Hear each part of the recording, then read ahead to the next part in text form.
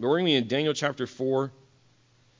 And the story that we're looking at today and learning from, it expands over a lot of verses, a couple of different chapters. And so I'm just going to be reading sort of the conclusion of this story. So we're going to be starting in verse 24 once you get there. We're in Daniel chapter 4, and I'll be starting in verse 24.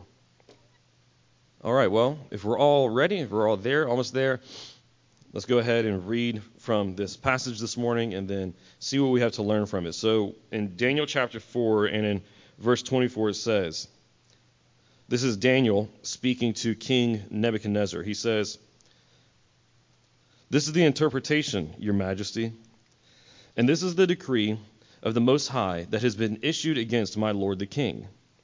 You will be driven away from people to live with the wild animals. You will feed on grass like cattle and be drenched with dew from the sky for 7 periods of time until you acknowledge that the Most High is ruler over human kingdoms, and he gives them to anyone he wants. As for the command to leave the tree stump with its roots, your kingdom will be restored to you as soon as you acknowledge that heaven rules. Therefore, may my advice seem good to you, my king. Separate yourself from your sins by doing what is right, and from your injustices by showing mercy to the needy. Perhaps there will be an extension of your prosperity."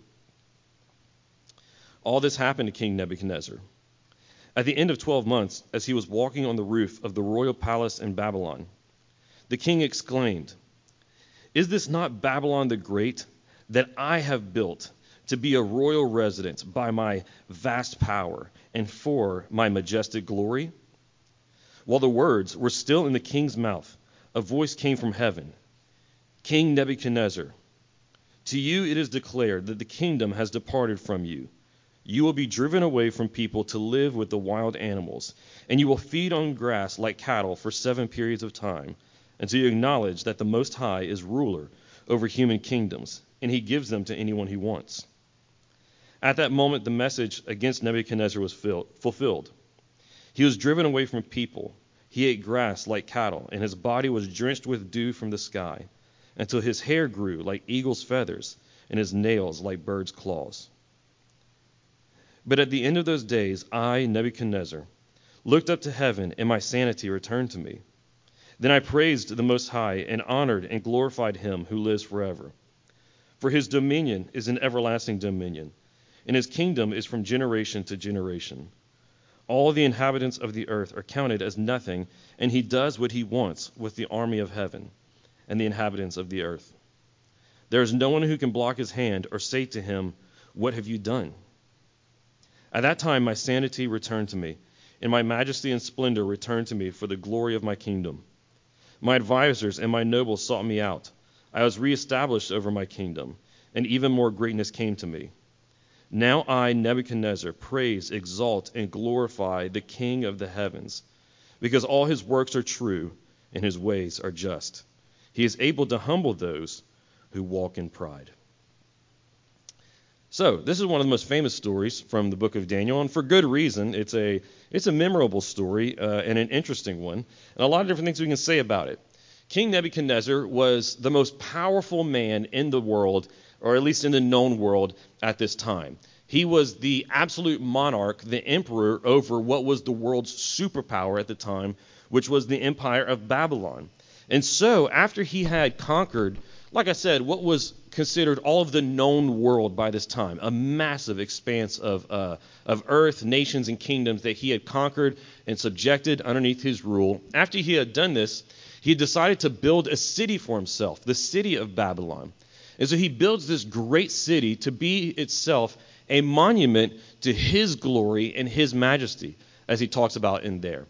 And the city that he built was actually so majestic, not just by his standards, but by world history standards, that the ancient city of Babylon became known as one of the 7 wonders of the ancient world. It was reportedly the most beautiful city, even greater than the future great city of Rome that would be built in the Roman Empire.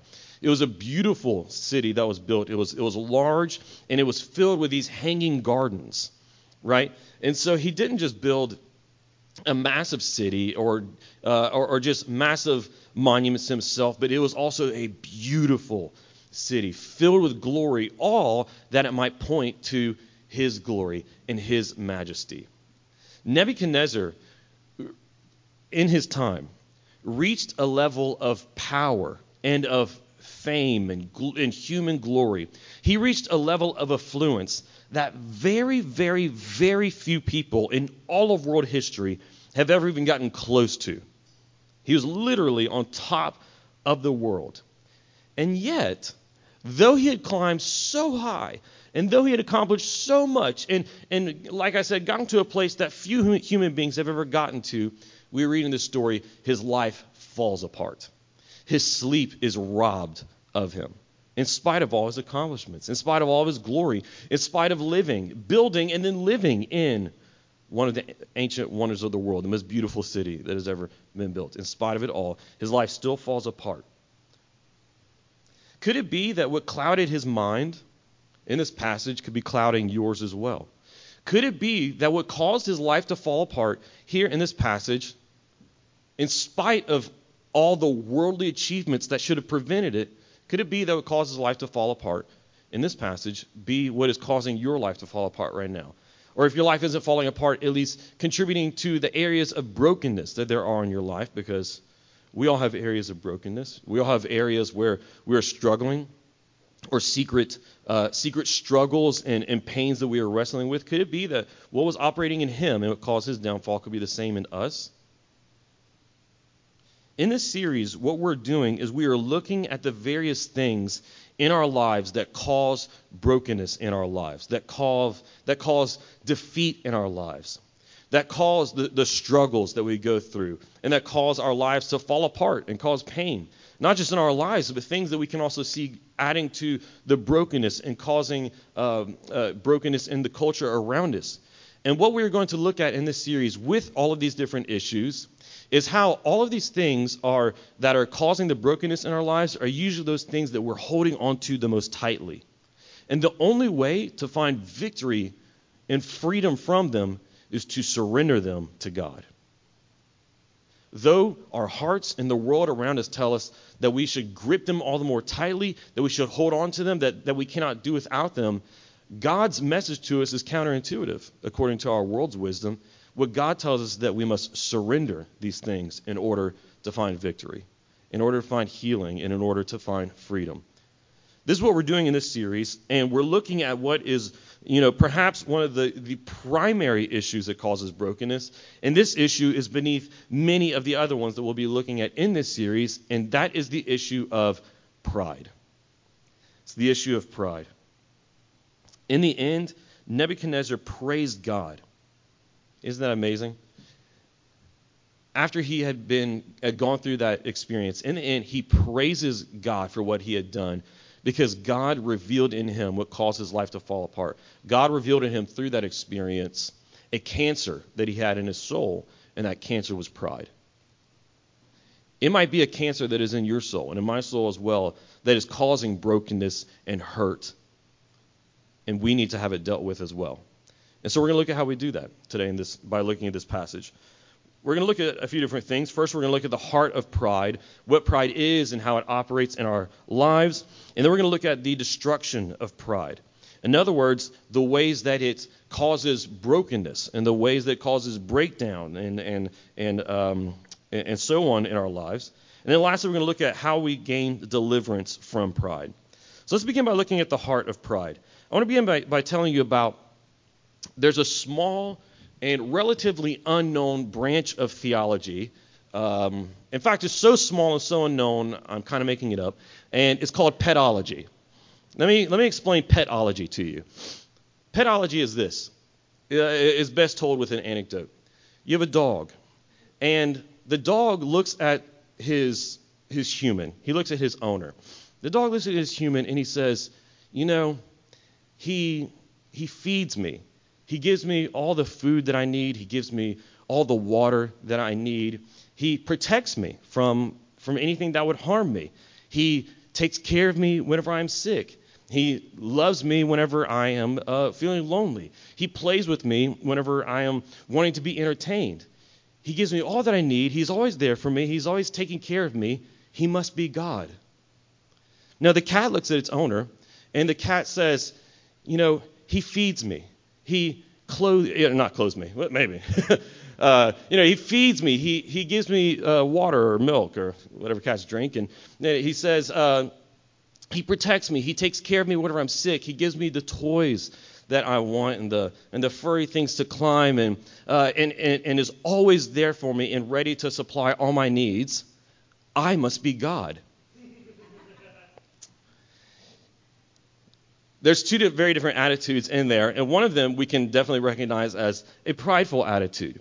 And it's the attitude of the cat that we can see only through pedology, the new branch of theology that I'm creating, that we can begin to understand what pride is. Let me explain to you what pride is, and as is so well illustrated by the cat.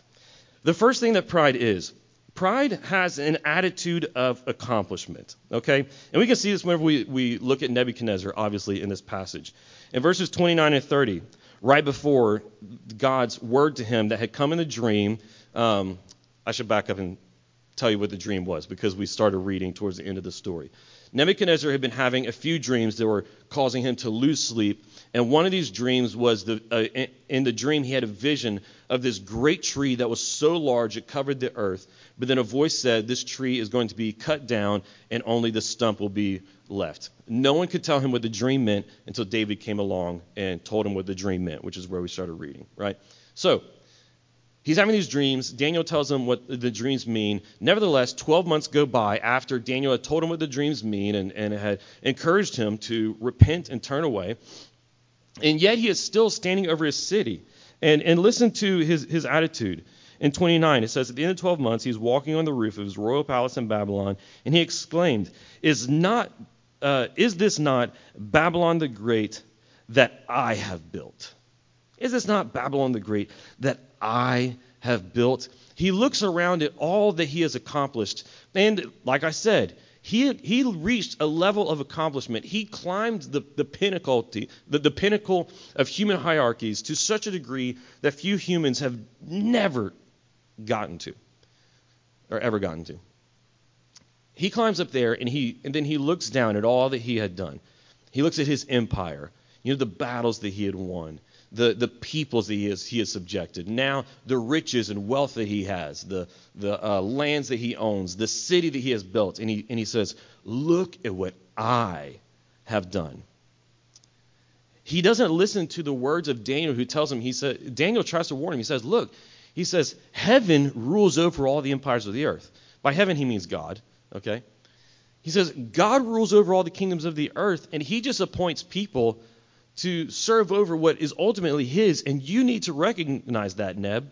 You need to recognize that before what God has told you in this dream comes to pass. But did he recognize it? No. Instead, he looks around and he says, look at what I have built. Look at what I have done. This is pride at work. Pride is an attitude of accomplishment. It looks at all the good things in your life and it says, I did that. I accomplished that. Pride in our life often works like a good politician. You know what a good politician does? A good politician always takes credit for the good things that happens, but the bad things that happen, that was always someone else's fault. And pride in our life works in the same way. All the bad things that have happened in our life and the messes that we've gotten into and the brokenness that is there, pride will always tell us that was something else's fault. Maybe it'll tell us it was your family's fault. Maybe it'll tell you it was society's fault. Maybe it'll tell you it was your teacher's fault. Maybe it'll tell you it's just life's fault or it's God's fault for not giving you what you really deserve. But then it tells you that, but all the good things and all the accomplishments, all the things that have gone well, that, though, is all you.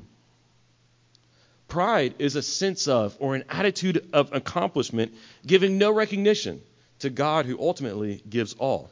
So first, it's an attitude of accomplishment. And then secondly, we can see that pride is an attitude of entitlement.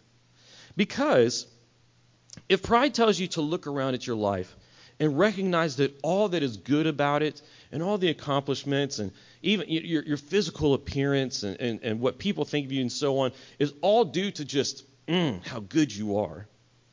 well, then that then leads you to think, well, then I deserve even more. I deserve even more because I can do even more. Or, on the other hand, maybe if your life hasn't gone so well and you haven't accomplished so many great things and you don't have that much wealth, riches, or great reputation and so on, what pride will tell you is that you don't deserve what you have right now, but you do deserve all that stuff. It causes you to look around at the lives of others who are around you, who have the things that you want, who are in the places in life that you want, who are maybe living at the level of affluence that you desire and driving the vehicles that you want and going on the vacations that you want to go on. And pride tells you, you know what? I should have those things. I should have those things. Those should be mine. I don't deserve what I have now, the place I'm in now. I deserve that. What's better? So if things are going well, it'll tell you, I really deserve all this. I really deserve all this because I have done it. I have accomplished it. But if not, you'll be saying to yourself, I deserve better than this. This is how pride operates in our hearts. You see, pride is, we can describe it this way. Pride is like it's like a cosmic plagiarism. You know what I mean by that? Pride is like a cosmic plagiarism. Because we recognize, if we have a biblical attitude, that God is the author of life. He writes the story of history. He writes all of our stories. And as the author of life, ultimately, all the good things in life are his work, his doing. But here's what pride does.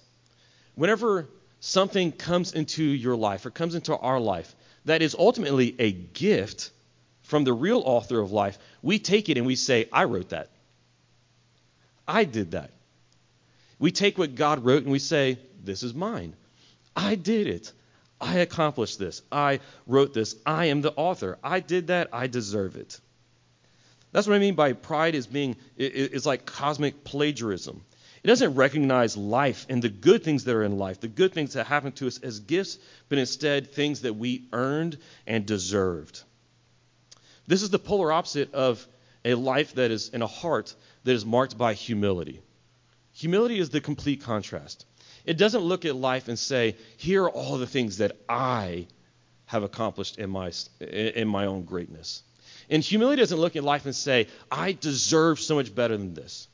Humility looks at life and recognizes, I don't deserve any of this.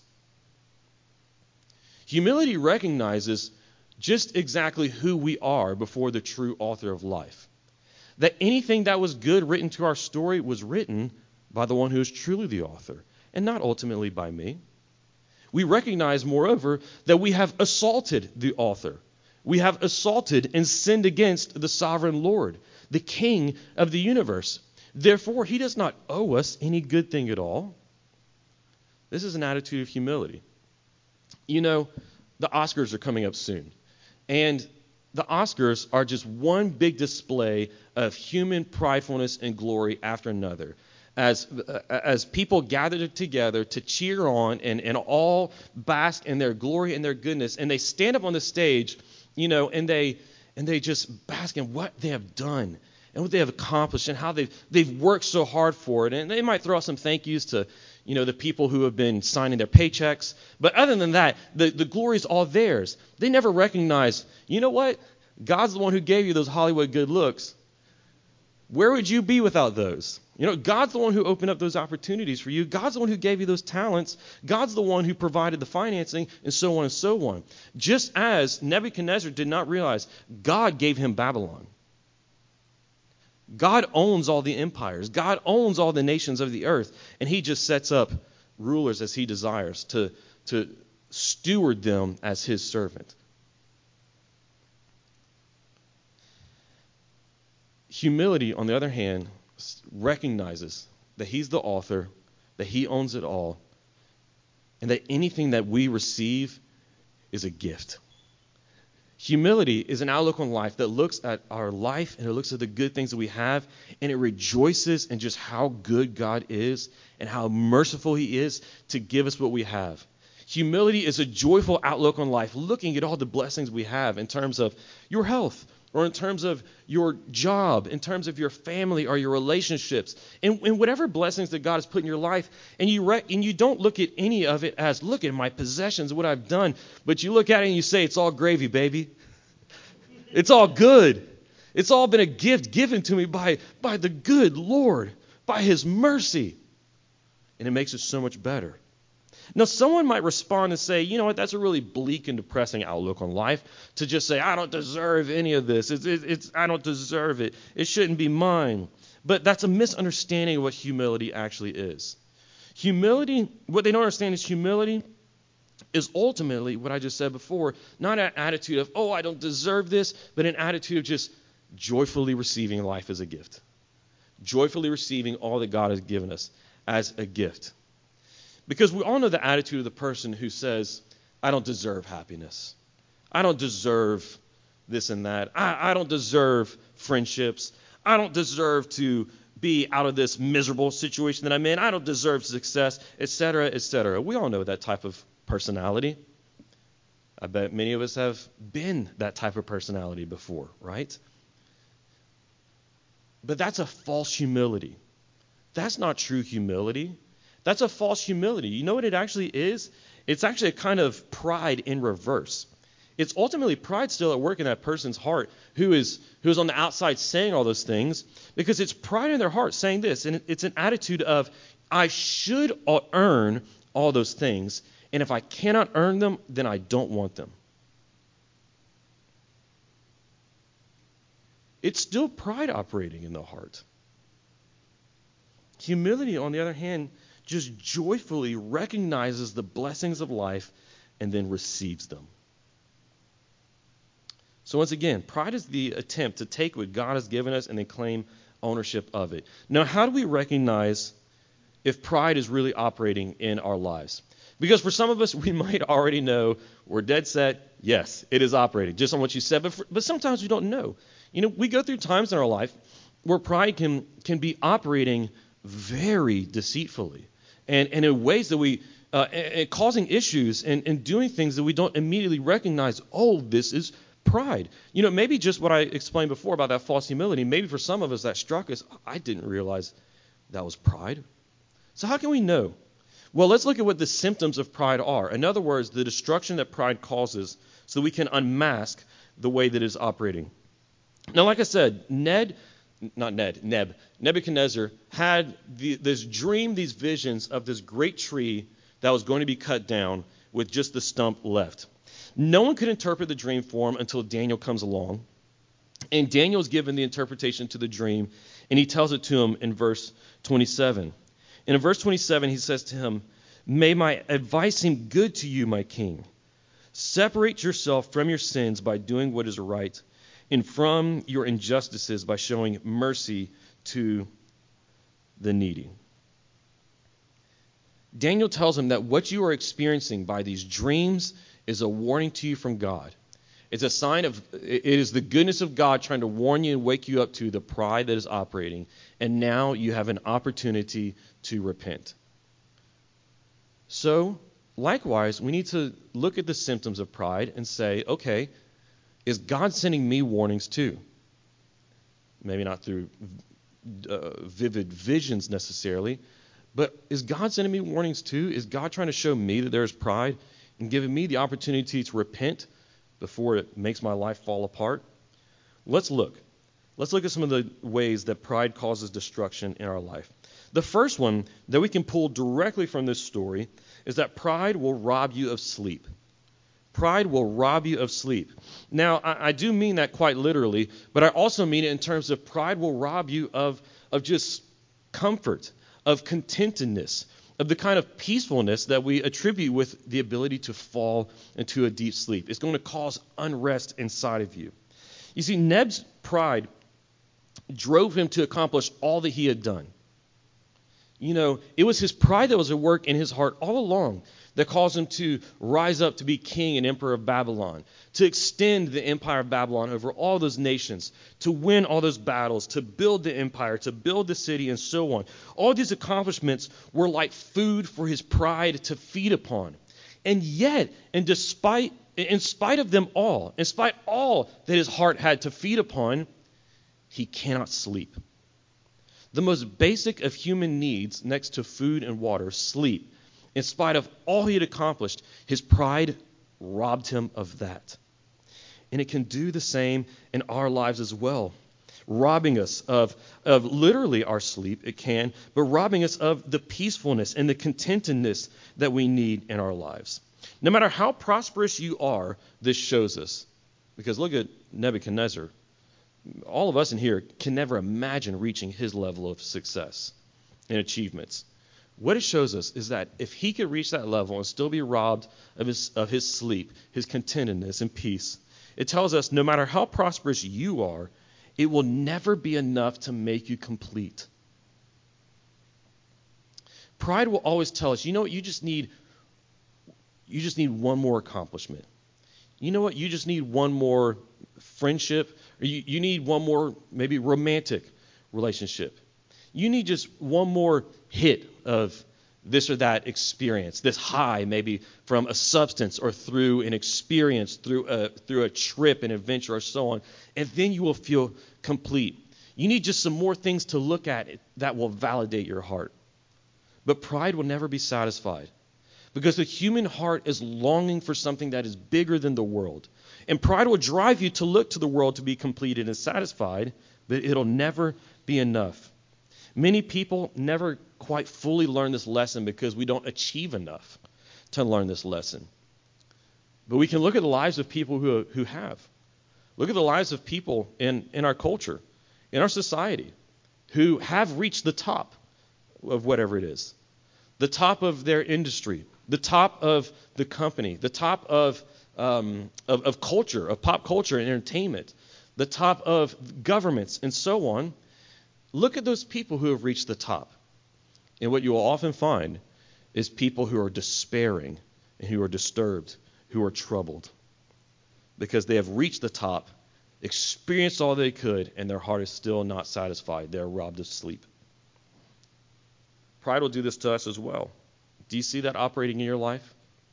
Something in your heart that is robbing you of contentedness, of comfort, of being complete? Second, pride makes you like an animal, unable to empathize with people. One of the reasons this story is so easy to remember is because Nebuchadnezzar, because of his pride, is quite literally driven into a madness that makes him live as an animal outside of his palace. It says for 7 periods. We don't know exactly how long that means. Was it 7 weeks? Was it 7 months? Was it 7 years?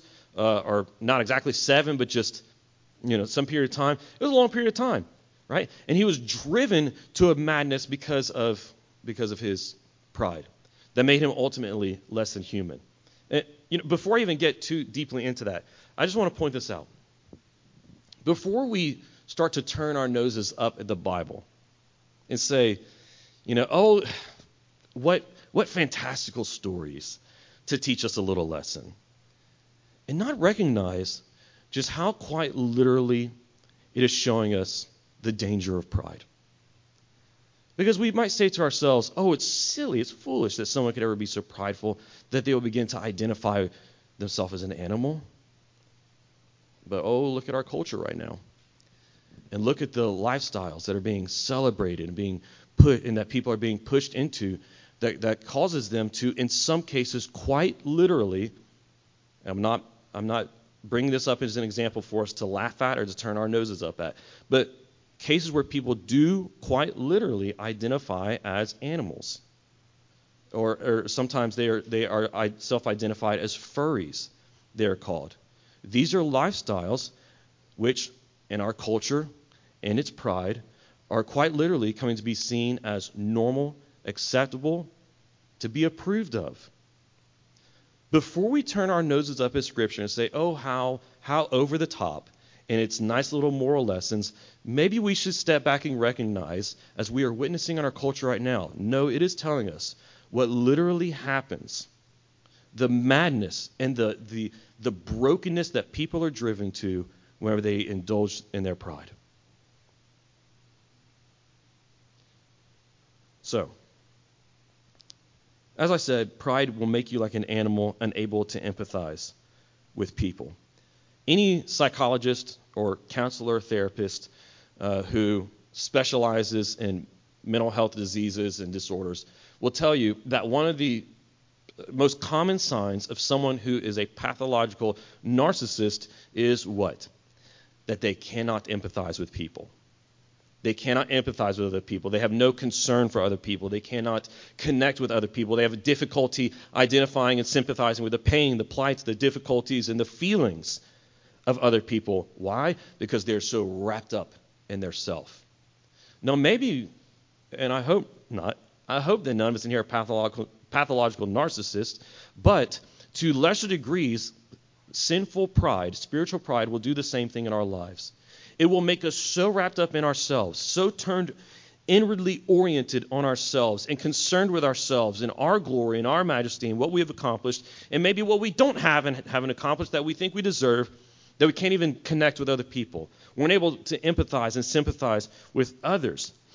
We are never more in touch with our humanity than whenever we are outwardly oriented towards others, concerned and our attention placed on others and able to sympathize with others. This is what makes a healthy marriage such a powerful relationship, that you have two people who are not inwardly turned on their own self and their own needs, but fully facing the other and the other's needs and feelings and their good. And it creates a powerful bond that makes you more than you ever thought you could have been before. But pride wants the opposite of that. Instead of being turned outwardly onto another person, turn inwardly on the self. And then the more turned inwardly on the self we are, the more it separates us from and cuts off that channel that we had to connect with others, making us like an animal, so self-absorbed that we can't even notice people around us. Do you recognize that in your life?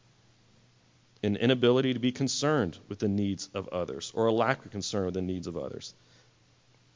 Third, there's a typo in my notes for anyone who sees my notes. I said second. There's no 2 seconds. There's only 1 second. And then there's third. So third, pride once again makes you like an animal intimidated by people. You've seen how wild animals have a natural fear of people. Even dogs that aren't domesticated will have a natural fear of people. Well, pride will do something very similar in our hearts as well. This is something that C.S. Lewis talks about in his chapter on pride and mere Christianity. If you haven't read Mere Christianity yet, I hope that you get around to it. It is a classic for a reason. But maybe the best chapter out of the entire book, well, once he gets well past the apologetics section, which is very good, the chapter on pride. The chapter on pride. Buy the book and just read that chapter if you want to. It's very short. It is one of the best Christian writings we have on pride. What he points out is that the person who has pride operating in their heart will do everything they can to stay away from anyone who is stronger, from anyone who is better, from anyone who is more accomplished, from anyone, in other words, who points out to them and makes it apparent that they are not the center of the universe. Let me ask you, have you ever been, as you are going through your studies in college, have you ever been near someone else, maybe one of your peers, classmates, or someone who is a few grades ahead of you, and they are someone who is just rocking it? They're a stud. They've got straight A's, and they've got the extracurriculars, and they are well admired by all the professors. They're already being scouted and talked to and interviewed in the fields that you're wanting to go into. And whenever you're around this person, this peer in your class, you feel insecure. You don't like being around them. Maybe you start to avoid the places that you know that they are, the parties that you know that they're going to be at. Or maybe you slightly start to, what do the Zoomers say? You start to throw shade at them? Or is that already, not cool anymore? I don't know either. You start to throw shade at them here and there. I'm just going to go with it. Or maybe not in college, but just in the field that you work in. And there's someone who is so much more successful than you in that field. And they come around and you feel, a tightness of the chest. Or someone who is far better looking than you and you start to feel a little resentment towards them. That's pride. That's pride operating in your heart. Pride will do everything that it can to make you dislike, resent, talk bad about, cast shade at, and stay away from anyone who points out that you are not the best, that you are not the center of the universe. Several years ago, I started to recognize that there was this, I'm not going to go into details, but there's this person, a great guy, by the way, great guy. But every time I was around this guy, I started to feel extremely anxious. I was really anxious, and I saw myself just not liking him. I just didn't like the guy. And I was trying to come up with all these reasons for why I didn't like him and, why he wasn't that great. And then I started to explore my heart and recognize, wait a minute, why am I so anxious around this guy? And I started to recognize it in some other situations as well. And I thought, why am I so insecure around these people? And at first I thought, maybe it's just because I'm shy. I'm a shy person. But then I started to realize, no, there's more going on here. What is happening? I've got to figure out what's beneath this social insecurity I have. And so for several weeks, I was praying about it, making it the center of my prayers with God, and I was searching Scripture, reading about it, trying to figure out, Lord, what's going on in my heart? I didn't even recognize what is happening here. And I came and I was reading through Proverbs, and I read Proverbs about how God will cast down the proud, but then raise up the humble. And, I wish I could remember exactly what verse it was I read. I don't remember which one it was. But it was one of those. And it struck me between the eyes.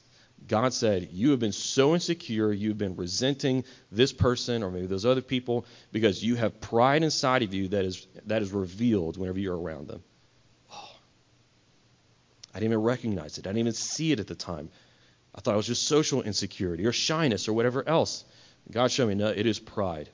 You're intimidated by him. How much better he is than you. How much more successful he is than you. That's what's wrong. And once I dealt with that, then the social anxiety, the insecurity, those things were then healed. The brokenness and ways that my life were falling apart, it was pride beneath it all that needed to be surrendered to God so that it could be healed.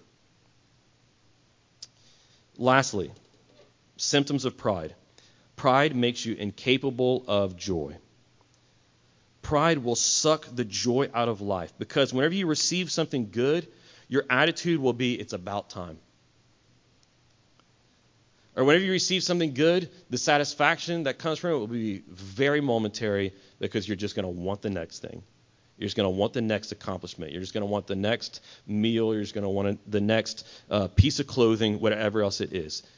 It's going to rob and suck all the joy out of your life because you're going to think, well, it's about time, or well, I didn't actually want this. I wanted something else. Or on the other hand, whenever you receive hardships in your life, things don't go exactly as you planned and desired them to, it will make you bitter. It'll make you so bitter because you thought, I worked for better than this. I worked for better than this. I've been better than this, and look at what I have gotten. Pride simultaneously will destroy your ability to handle the bad times with resilience and even with confidence, while also sucking the goodness and joy out of the good times. So maybe you've recognized that there is pride operating in your heart. You've seen the destructiveness of it in your life. And so we ask, well, how can we be healed of this pride that causes brokenness in our life? Let me just point out once again, the world's solutions, and I'm not going to go deep into this, but the world's solutions will only make your pride worse. You can think of examples of this in your own mind, but the world's solutions to pride, that the pride of wanting to build up more accomplishments, the world will tell you, well, you just need better accomplishments and you need more. Or, well, maybe just because you haven't been receiving your just due for the accomplishments you have, and you need to make sure that people affirm those accomplishments. You need to make sure that people affirm and celebrate whatever it is that you desire for yourself and you want people to see and recognize about you. We can go into so many different examples, but the world's solutions to the destructiveness of pride will only be to make the pride worse. Their answer will be, you just need to hold on to it tighter and make other people recognize it and see it too.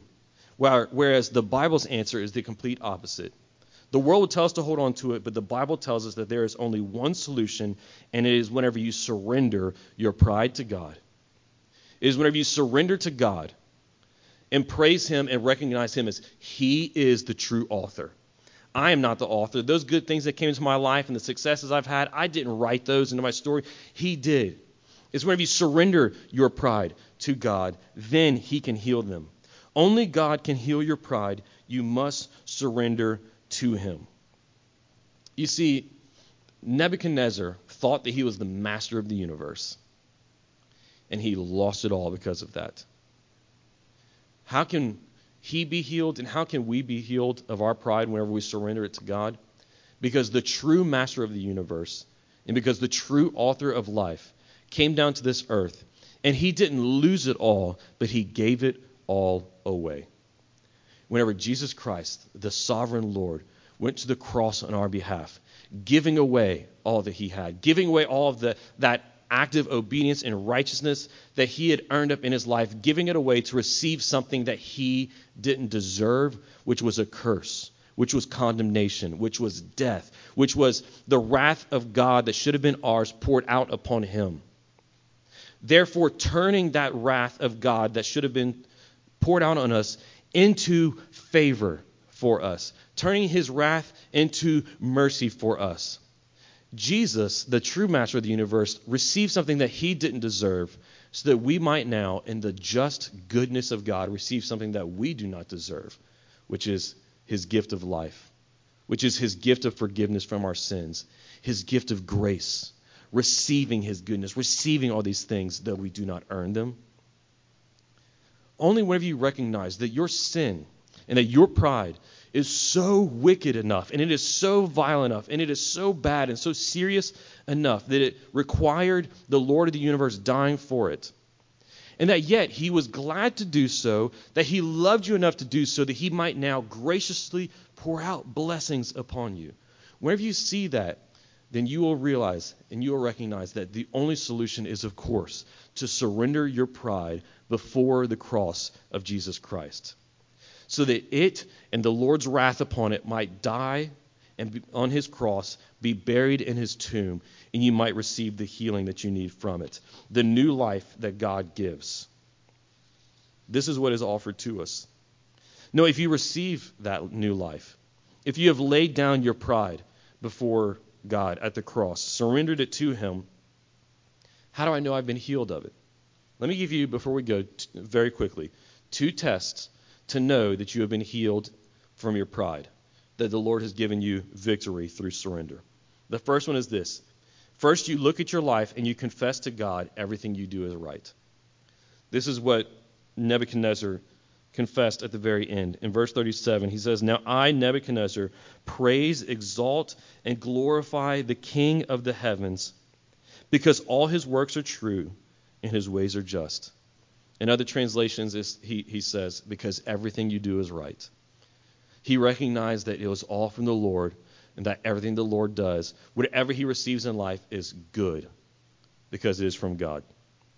So you look around your life and you recognize and confess to God everything you do is good and just, whether that be the hard times we experience or the goodness and the blessings that we experience. As Christians, we still weep over pain and suffering, and we still lament that the brokenness of the world ought not to be. Humility, and what this is speaking of, doesn't mean that we no longer lament over the brokenness of the world, and it doesn't necessarily mean that it's wrong to desire that the pain and the obstacles you're experiencing in your life might be relieved by God the Father. Yet, it doesn't have a sense of entitlement about receiving those obstacles removed or the hard times being taken away, because we recognize that, we deserve so much worse, and that everything God does in our life now is good and just. So that's the first test. You look at your life and confess to God everything you do is right. The second test, you use your life now to be generous to others and to serve others. Once again, in verse 27, whenever Daniel warned Nebuchadnezzar of what was going to happen and called him to repentance, notice he calls him to repentance, but then he also shows him what his repentance will look like. He says, "Separate yourself from your sins by doing what is right, and from your injustices by showing mercy to the needy." A Nebuchadnezzar that is no longer operating on pride is a Nebuchadnezzar who does what is right and who serves those who are in need. And the same thing is not just true for Nebuchadnezzar, but it'll be the same thing in our lives. Whenever your heart is no longer inwardly turned on the self, but now turned up to God, healed by God, and ready to be turned and oriented towards others and their needs, then it's going to make you someone who will be generous.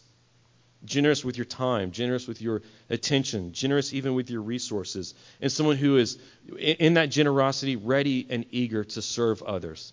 Because you are not just so focused on yourself and your needs and what is good for you, but what is also good for others. So, just as Daniel said, God is warning you. You have time. Repent. Surrender. Is God saying that same thing to you now? Has he been showing you the warning signs that pride is operating in your heart and your life? And is he calling you now saying there is still time before things fall apart? Repent. Surrender. If he is saying that to you, answer him today by surrendering that pride before the foot of the cross. Let's pray. Father, we thank you that you are a good Lord who in your mercy reveals to us the things that would cause our lives to fall apart and to bring brokenness and to bring destruction. And foremost among those we see pride. Father, we thank you that in your goodness, like a good surgeon, you cut deeply into the heart so you might reveal the cancer that is in our souls. So, Father, for all of us, as you have revealed and as you have convicted and cut, we ask that you would help us come before the foot of the cross in the confidence that we have of your goodness and grace and mercy that is waiting for us at that cross, so that we might be ready and eager to lay down our lives before that cross, to surrender our pride, to surrender our cosmic plagiarism and our attitudes of entitlement at the foot of the cross, and transformed into people who no longer live for ourselves, but live for you and live for the goodness of others.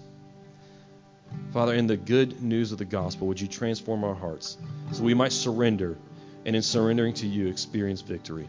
We pray this in the name of our Lord and Savior, Jesus Christ. Amen.